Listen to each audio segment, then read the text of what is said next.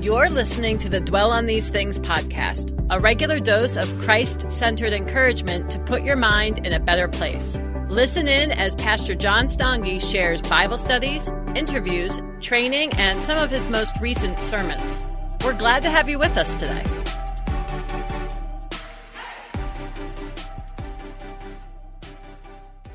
We've been going through the book of Ephesians, and I just want to highlight really quickly before we dig into today's topic. As we've been going through Ephesians, what we've been seeing is that God has an eternal purpose for His church. And that's a theme that runs all the way through the book. So you can see what God has done on behalf of the church and how God continues to operate in His church. And the section that we're in is a section that really seems to emphasize from a variety of different angles maturity in the church, what it actually looks like for the church to grow spiritually mature. One of the things that has really struck me over time, just with people in general, but I also see this in many respects with believers, you can, so put it this way, and I say this to my kids sometimes too, you can grow old, or you can grow old and mature. And there's no guarantee that just because somebody ages that they're going to mature. And that's true socially, but it's also true spiritually. So, we may have known Christ for decades, but there's no guarantee that we're going to progress in our faith to the level that we could progress in our faith unless we really own that and really cooperate with the Lord as He does His work within us and stop, ignoring His voice and start seeing the things that He wants us to see. And so you have the Apostle Paul basically looking at the young church in Ephesus and in the church areas around that city where local churches had been gathering. And he's saying, all right, you've known the Lord for a little while. It's time to really own it. It's time to really grow in your walk with Him. And so we're in that section of the book of Ephesians where he's really hammering that home. And so you'll see that in the portion that we're looking at today. And one of the things that he talks about here is the stewardship of time. And so the big question I want to ask today as we look at verses 15 to 21 of Ephesians 5 is, are you making the best use of your time? He seems to indicate here that one of the marks of maturity among believers is this idea that we would make great use of the time the Lord has blessed us with. So what does it look like to make great use of that? Well, he outlines it here for us in this passage. So take your Bibles and look with me really quickly at a relatively short section here, Ephesians 5, starting with verse 15. And I'm going to read down to verse 21. And Paul says it this way. He says, "Look carefully then how you walk, not as unwise, but as wise, making the best use of the time, because the days are evil." And then he says, "Therefore do not be foolish, but understand what the will of the Lord is. And do not get drunk with wine, for that is debauchery, but be filled with the Spirit, addressing one another in psalms and hymns and spiritual songs, singing and making melody to the Lord with your heart, giving thanks always and for everything to God the Father in the name of our Lord Jesus Christ, submitting to one another out of reverence for Christ." Let's pray. Lord, thank you so much for this portion of Scripture that we're able to look at today and really think about what you're speaking about here. And Lord, as we look at this portion of your word, we realize that this is not a long portion of Scripture that we're looking at today. It's a relatively brief section from the book of Ephesians, but at the same time, Lord, it packs a punch. It's the type of thing that when we look at it, it's the type of thing that it's very difficult to just glaze over because there's so many important things that you reference in this portion of Scripture. And so, Lord, we pray that you'd help us to really latch on to the things that you communicated through the Apostle Paul. We know, Lord, that these are things that you wanted the early church to recognize, but these are things that ultimately they're timeless. These are things that, even though we live a couple thousand years later than those who originally received this, Lord, we know that this is for us as well, and we pray that we would internalize these truths, that we would grow from them, that we would model them in our households, and that ultimately you would receive the glory as we take our faith in you more and more serious. So, Lord, thank you for the privilege to be able to look at these things today. We pray that you'd speak to our hearts, and we pray this all in Jesus' name. Amen. So, and I can't believe it's been this long, but in 2008, my wife and I, we bought our house here in Langhorne. And you know when you first move to a home, there are, and you kind of get sick of this, right? I got sick of this. It's like every time you leave your house, you're spending money on something else in the house. Do you ever notice that? Like when you first move, it seems like every time you walk out of the house, you spend $200, right? Because you discover, I see some of you shaking your heads because you recently moved. I remember it driving me nuts at one point. But one purchase that did not drive me crazy when we first bought our home was our television. In fact, right after we bought the house, we had a whole new setup, a whole new space. The room was configured a whole different way from our previous home. And so one of the first things we bought was a television, and I was in charge of that purchase. And I was pretty excited about it because the TV that I found happened to be a lot bigger than the previous TV that we had. And by the way, Andrea kept noticing over the course of our marriage, she's like, how come every time we get a TV, it takes up more and more wall space in this house? And I'm like, I don't know, but they keep making them bigger, and I keep buying them. And the other thing, this is 2008, keep in mind, and at that point, flat screen technology was still relatively new. Some people were starting to get flat screen TVs. Other people said, no, my TV is fine, the wise people, right? But I was like, no, if we're getting a new TV, obviously we're getting a flat screen TV. And so I went around and I found a flat screen TV. I was pretty excited about it. It was kind of a novel thing for the time. And I couldn't wait to use it. And I actually felt a little protective of it because I didn't want other people touching it because I thought, this is expensive. It's new technology. It's precious to me. And I don't know how long I expected that TV to last. I don't know, what my thinking was when I bought it. I know it was the most expensive TV that we had ever purchased. But a couple years after we bought that TV, it started making strange static noises. And I would hear it, and we would kind of pause for a second. We'd be like, did you hear that? Be like, I don't think, it's nothing. I don't hear anything. And then you had to admit it. You're like, no, it's kind of making a weird noise. That's a weird noise. And then soon after it started making some of those noises that I didn't know how to correct, I just hoped that it would self-heal, right? Is there such a self-healing TV, like a human scab, that just heals? Do TVs do that? That one didn't. I hoped it would stop on its own, but it didn't. And then soon after that, we started, on occasion, just smelling like a little bit of a strange smell. And we're like, what is that? I'm hearing that static noise. Are you smelling anything? No, I'm not smelling anything. No, I really think I smell something. What is that? And then you kind of live in denial. It was subtle. But then after a while, you're like, no, I think I kind of noticed something there. And then that TV did something that I'd never seen a TV do before. As we were watching it one evening, it made the noise. And then I started smelling the smell. And then when we looked behind the right side of the TV, smoke started coming out of it. I was like, well, this is new, but the picture was still good. So we're like, this is fine, right? No, it wasn't fine. At that point, I unplugged it, and it took to that point.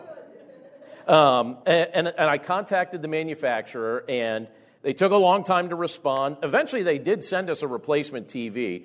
But that took a while for them to do that. So when that replacement TV came, I sold that replacement TV. A friend of mine bought it off me, and while we were waiting to see what the manufacturer would do, we decided to go buy another TV because we thought, well, we can't go without a TV. And so the TV that we replaced that one with was even larger than that one happened to be. And again, I was really excited to put it into use. Andrea said, you're being very consistent. Again, every time you get another TV, it's always bigger than the previous one.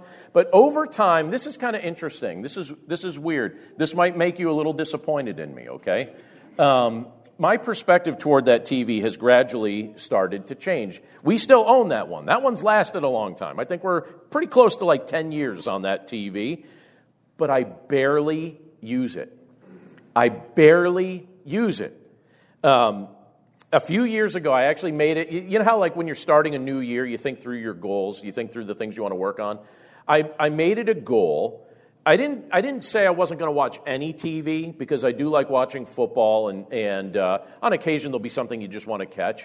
But my goal was, the way I phrased it was like this: I want to watch less TV this year than any previous year of my life. That was my goal, just less. So I didn't know what less would look like, but my goal was I want to watch less TV than I ever have. And so I made it a goal to be doing something else during the hours when I would normally watch TV. So I started using that time for conversation with my family. I guess that's okay. TV sometimes was better than that. I'm not going to lie, but I'm just kidding. But I started using that for conversation with my family. I started reading more. I read a lot, but I read even more. And in fact, when you look at the chair, I said to my wife last night, I just promised her less than 24 hours ago, I said, all right, this stack of books that I have here, I'm going to figure out a home for all of these. But I read several books at once, and so that stack kept growing right next to my chair there. And I also started using that time in the evenings that was dedicated for TV for writing and recording. I was like, I'm going to have conversation, I'm going to read, I'm going to write, and I'm going to record. That's what I'm going to do during that time instead of sitting there staring at that giant screen. And the amazing thing is the Lord's blessed all four of those areas. I've been extremely grateful to see how my faith in Him has grown, how my relationships with my family have grown, and how He's blessed the content that's been produced in those times. So now I have a big TV that gets turned on once or twice a week, which means it may last forever. It may last forever because I'm using the time that I used to spend watching it doing something that I think is a little bit more productive. But have you ever just taken some time to take an assessment of how you're using your time? And sometimes it can be difficult to admit how we use our time. We don't always want to admit it because we all have little time wasters here and there. And I actually think our time wasters sometimes can actually be good things. I don't think we need to be so militant in our productivity that we never take a little bit of a break for recreation. I think recreation is wonderful. I actually think it's a gift from the Lord. But I also think we should be wise in how we do all things so that we don't go too far in one direction or too far in another direction. But I think it's useful for us from time to time to just take an assessment of, all right, how am I using my time? I get this amount of time in a day or in a week. How am I using this time? And that's the kind of question that I think the Apostle Paul was trying to invite the early church to ask. He wanted them to be thinking about this. He wanted us long-term to be thinking about this. And when you look at Ephesians 5, when you look at verses 15 to 21, which we just read a moment ago, and we'll take a look at this a section at a time here, he has some suggestions for us as to how we as growing believers can use the time that we've been given. So I just want to look at his suggestions because he has a few of them here. First suggestion he gives to us is this: access and implement the wisdom of God. So good use of your time, a good use of my time, is to take the wisdom of God and actually implement it in my day-to-day life, in your day-to-day life. Look at what he says when you look at verse 15 down to verse 17. He says, "Look carefully then how you walk, not as unwise, but as wise, making the best use of the time, because the days are evil." Then he says, "Therefore do not be foolish, but understand what the will of the Lord is." So let me ask you a question with those verses in mind. Do you think you understand the Lord's will for your life? Do you understand the Lord's will for your life? God's will is one of the big questions that I think many of us spend a considerable amount of time wondering about. We wonder about things depending on what season of life we're at. We wonder about, okay, who should I marry? Or what career should I pursue? Or how should I invest? Or when should I retire? Or how should I use my retirement years? Or what kind of legacy should I be leaving for my children and my grandchildren? These are the type of things that we wonder about. And when you look at this passage, you have Paul encouraging us to understand what the will of the Lord is. But my question for us is, how is the will of God understood? Because Paul's encouraging us to understand it, so okay, how is it understood? How do you understand the will of God? How do you know the will of God for your life? Well, there's two important aspects to the will of God that I think that we need to be aware of if we're going to understand how the will of God works. There are aspects to God's will that I tend to call His moral will. And then there are other aspects to the will of God that I usually refer to as His sovereign will. So you have the moral will of God and you have the sovereign will of God. Well, God's moral will is very clear. It's not even mysterious, right? His moral will has been clearly revealed in His Word. So I don't have to wonder if it's God's will for me to steal, because His Word makes it abundantly clear, John, don't steal. That's not a mystery, right? It's not a mystery for me, not a mystery for you. I don't have to wonder if it's God's will for me to be unkind to people. Because when you look at what the Word of God tells me to show mercy and compassion because I am a recipient of the mercy and compassion of Jesus Christ. So the moral will of God says, show mercy, show compassion. It's very obvious. It's not mysterious. It's something that's plainly outlined in Scripture. But the part that tends to confuse many people is the sovereign will of God. So think about that for a second. And when it comes to the sovereign will of God, we tend to ask questions like this. Where does God want me to live? Right? Do you ever ask a question like that, especially if you're at a transitional season of life? Where does God want me to live? Or how about this? Should I start a new career in this field or that field? I just heard that, I think last month, 4 million people resigned from their positions, something like that in the United States. It was 4 million. Some others have heard that stat. So I think people are asking questions like that, right? What does the Lord want me to do? Should I start a new career over here? Should I start a new career over here? I think those are challenging questions. I think that sometimes those are difficult things to discern or maybe get an answer to, at least in the immediate. But let me share something for you. I've shared this before, but let me share something for you that has helped me greatly when it comes to trying to discern the sovereign will of God.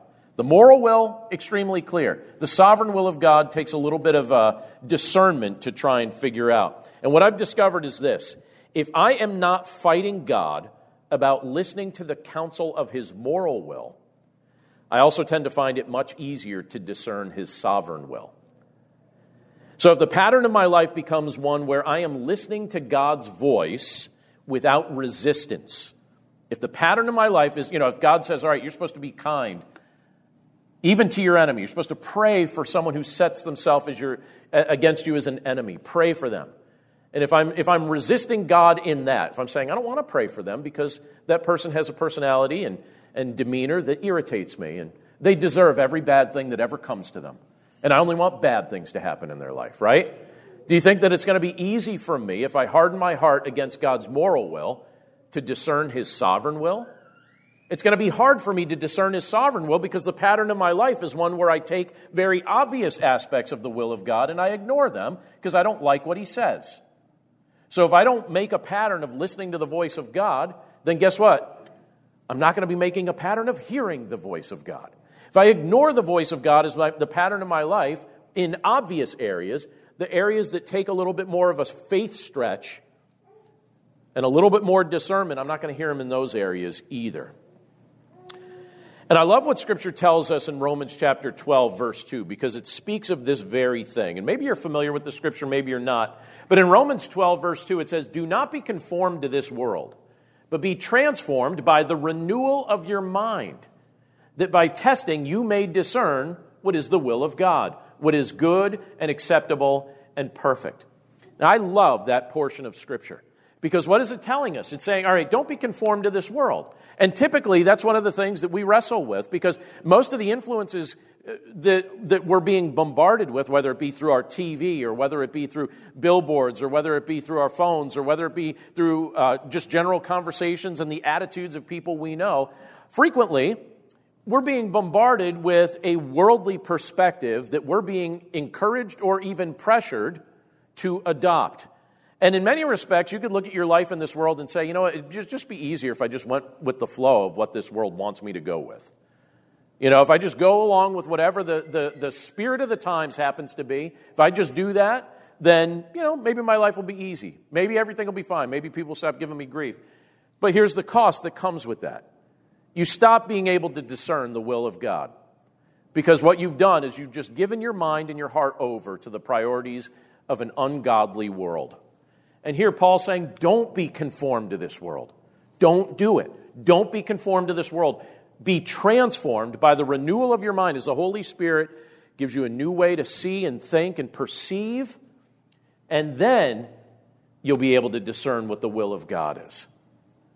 If you're listening to the counsel of the Spirit. And that's the same counsel that he's giving the church in Ephesus here in Ephesians chapter 5. It's the same counsel he gave the church at Rome in Romans chapter 12. He's challenging them to avoid walking in foolishness and avoid walking in evil if they want to understand the will of God. So let me just say this, or let me ask this. Do you feel like you know God's will for yourself? Where are you on that spectrum of feeling like you understand that? Well, when you look at what Scripture tells us, we're told that through faith in Jesus, we are given confident access to God the Father. And through faith in Jesus, we are indwelled by the Holy Spirit. Through faith in Jesus, we're also told that we have everything we need in order to grow in grace and wisdom. So is that what we want to do?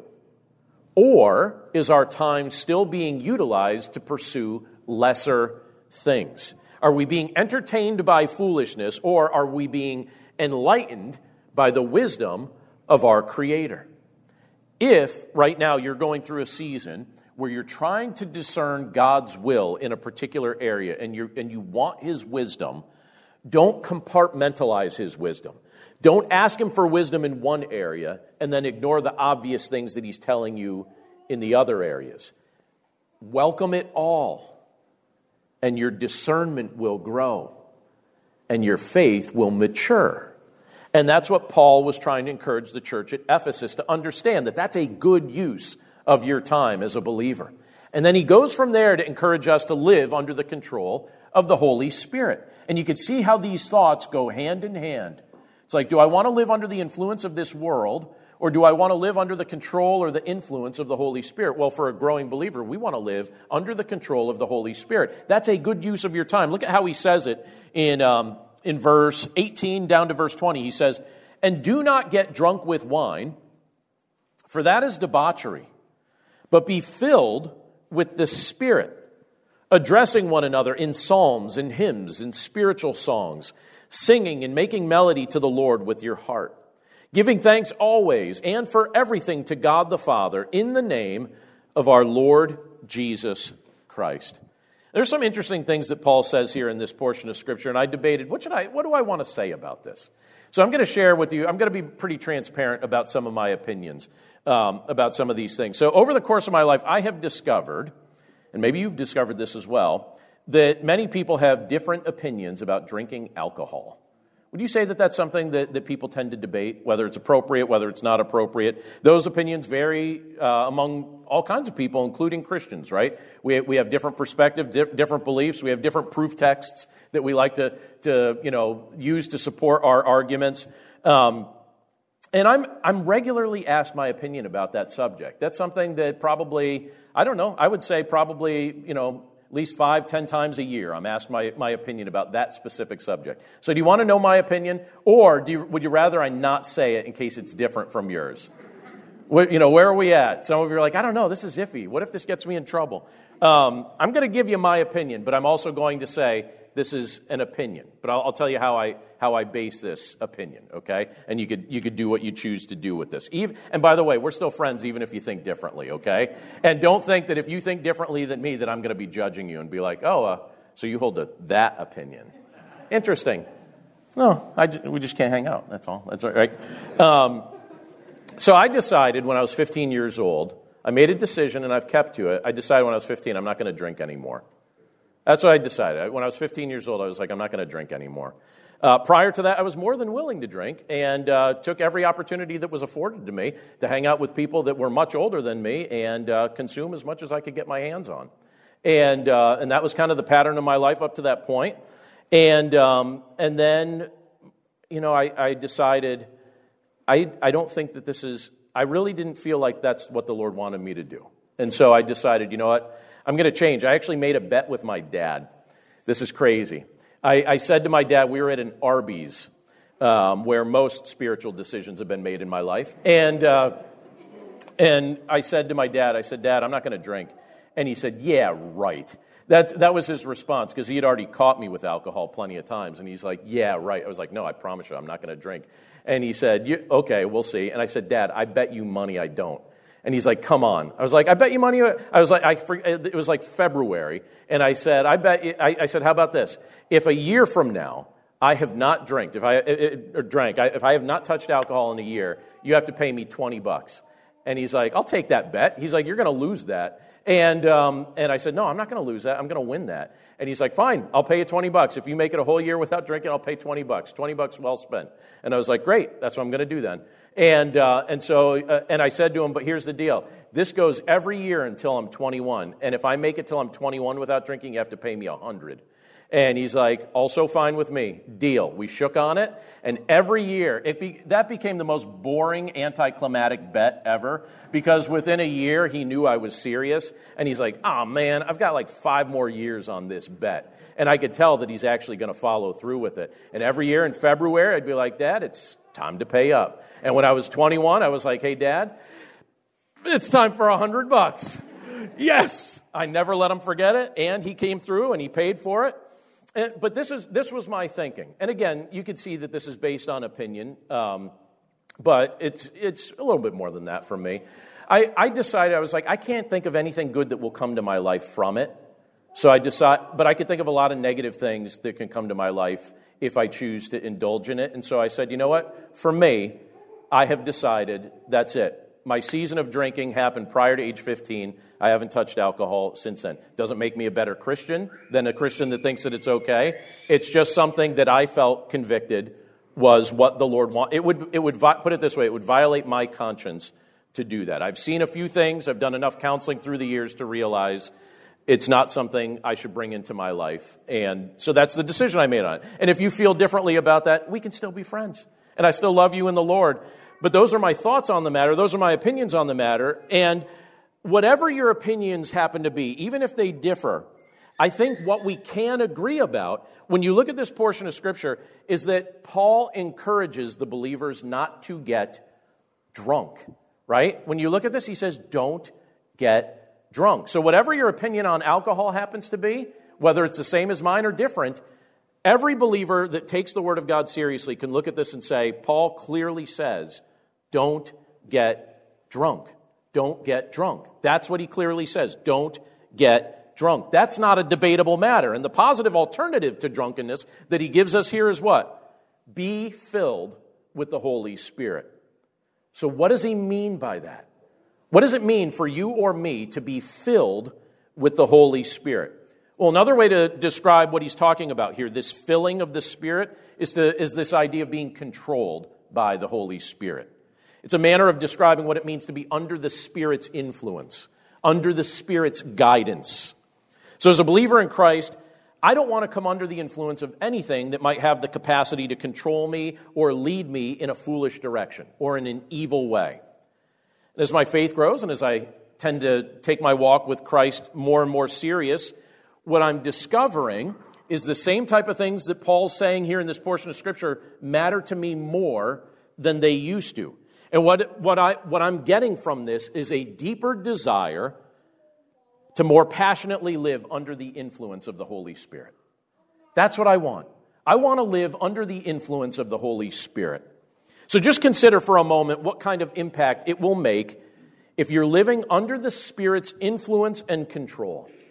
If he's influencing you, if he's controlling you, if he's guiding and directing the course of your life, that will make an impact on a lot of things. And the examples Paul gives here in this passage tells us that one of the things that will happen is we'll begin to address one another differently.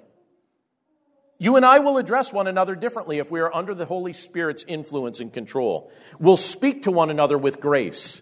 We'll speak to one another with goodness. The fruit of the Spirit will be demonstrated in our lives. And in addition to that, he also talks about the fact here that our mouths will express thanks to the Father for everything through the Son, Jesus Christ.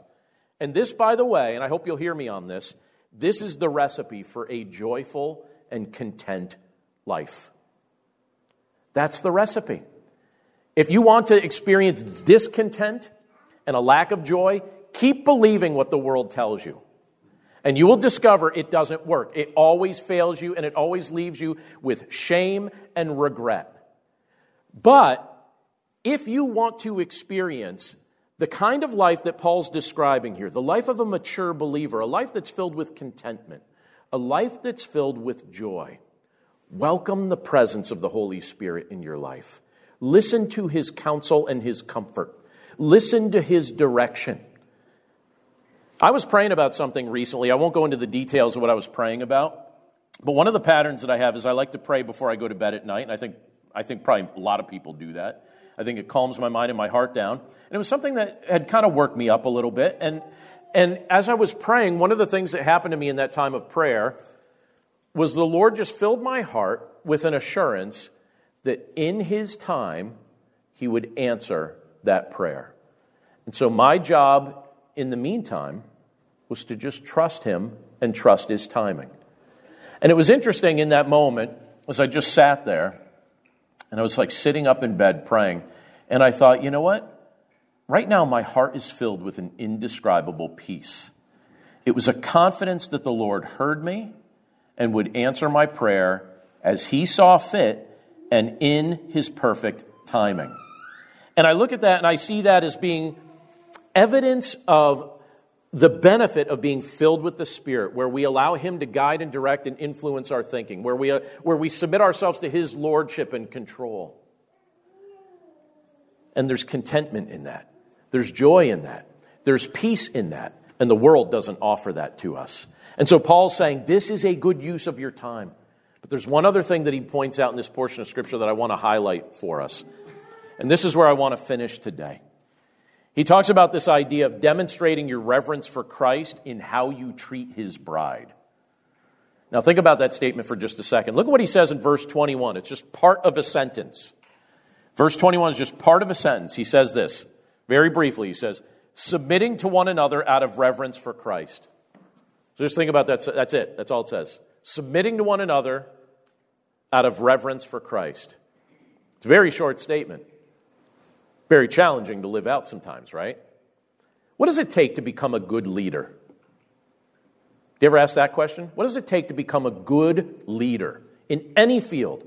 Spiritual leadership, household leadership, occupational leadership, organizational leadership. What does it take to be a good leader? It's a question I've often asked my children during times of family discussion. It's a thing that a question I often ask in my own mind. I think an important aspect of that answer can be derived from what Paul says right here. I don't think you can become a good leader if you don't first experience the process of allowing yourself to be led.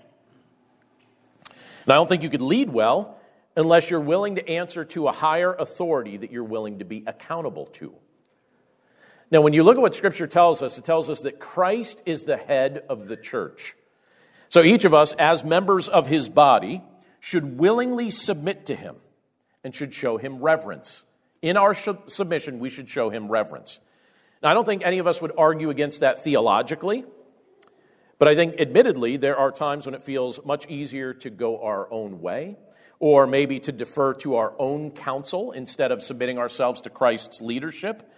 And that's a struggle for us relationally as well, as we interact as brothers and sisters in Christ. And one of the things Jesus demonstrated to us during the course of his earthly ministry was a willingness to put the needs of others above his own comfort. Something you see all throughout the course of the Gospels. Jesus putting the needs of others over his own comfort. And I wonder, is that something we'd be willing to do for each other? You know, you're sitting next to your brothers and sisters in Christ. Would you be willing to put the needs of your brothers and sisters in Christ over your own comforts? Would we be willing to submit our preferences to the preferences of another brother or sister in Christ? Would we be willing to follow Christ's example in how we treat one another? It's a mark of maturity, right? One of the most powerful ways we can demonstrate our reverence for Christ is by how we choose to treat his bride. And Scripture refers to the church as the bride of Christ. So the way you and I treat the bride of Christ demonstrates the nature of our reverence for Christ. I have to tell you, as a husband, my response to you will be directly impacted by how you treat my bride.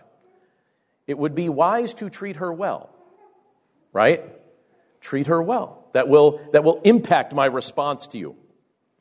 If we love Jesus, we should love who he loves.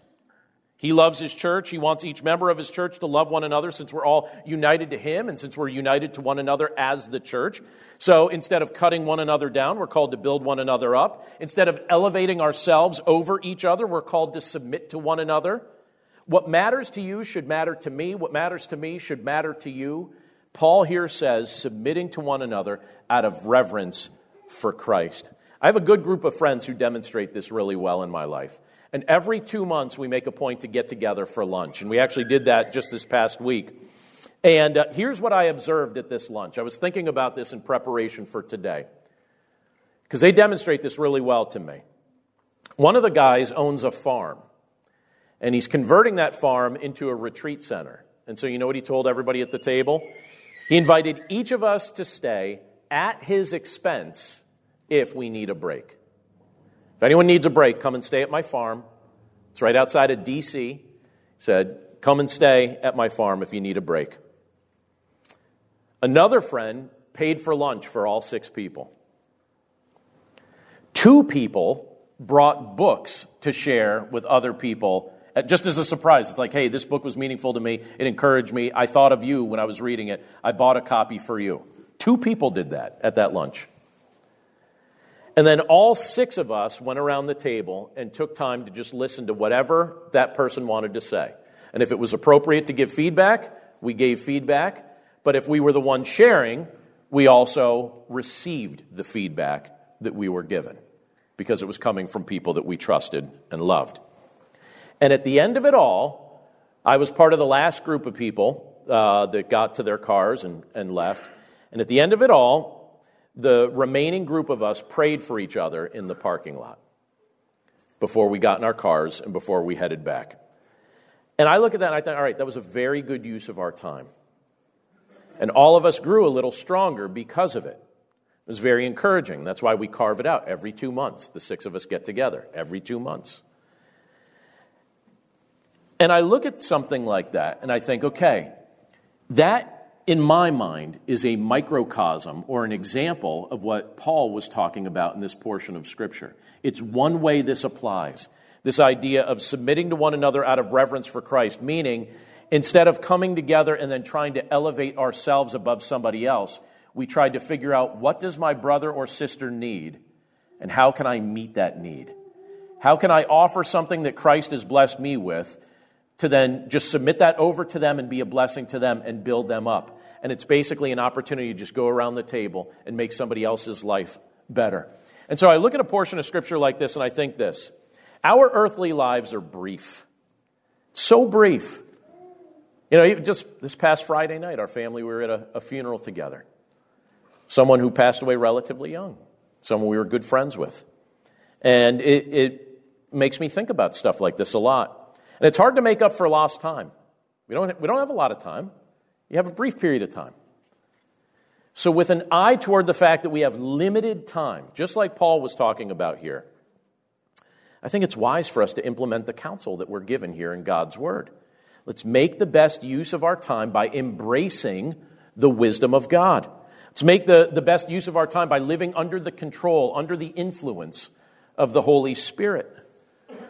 Let's make the best use of our time by revering Christ and treating His bride very, very well. Let's pray.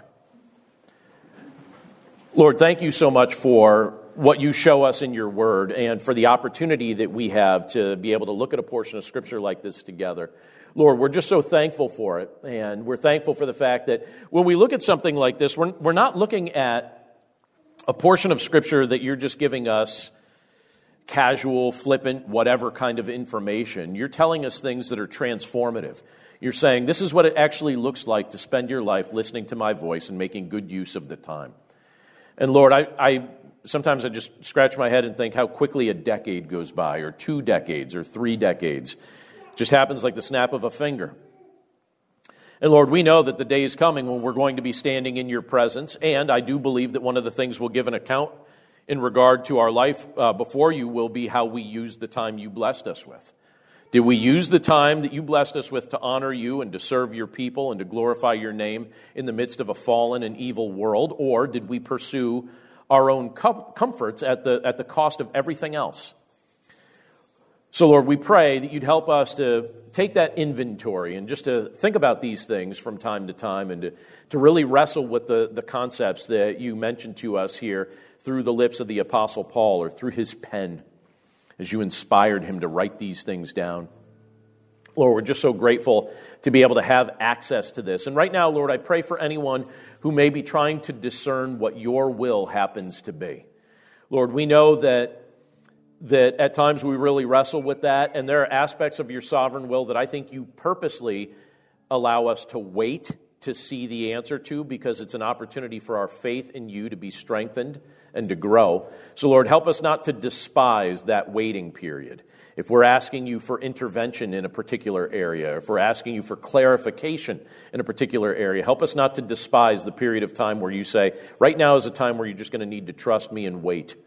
So, Lord, if you're asking any of us to do that, we pray that we would do that. We pray that we would just trust you and we would wait, and that we would know that your answer will come when it comes, and it will come at the right time. And in the meantime, we can be content in you. We can have joy in you in the midst of any circumstance we may be facing. So, Lord, we pray that you'd flood our minds and our hearts with that kind of peace and with that kind of contentment. It was a contentment that the Apostle Paul expressed that he had because you gave it to him, and we pray that you would give us that same kind of contentment as we trust in you. Lord, we're just so grateful again to be able to start off our week together looking at your word, and we pray that you would speak these truths to our minds and our hearts in a powerful way, and we pray that not only right now while it's fresh in our minds, but also throughout the course of the rest of this day and the rest of this week and ultimately the rest of our lives, that you would bring these things back to our minds frequently. And we do believe that that's one of the ministries of your Holy Spirit, as he brings your word back to our minds, as he helps us to understand it and remember it. So we pray that these would be things that we would remember, and as we remember them, we pray that we would grow and that we would glorify you. Thank you, Lord, for all of these things. We just praise you, Lord, for your love as you demonstrate it to us.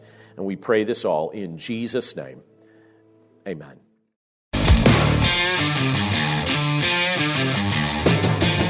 Hi, I'm Zach.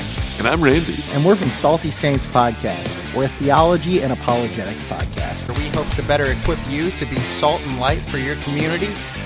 We hope that we can help you to go out and be a reflection of Jesus Christ to those around you, to your friends and your family, and especially to those that do not know Christ. To find out more, subscribe at lifeaudio.com.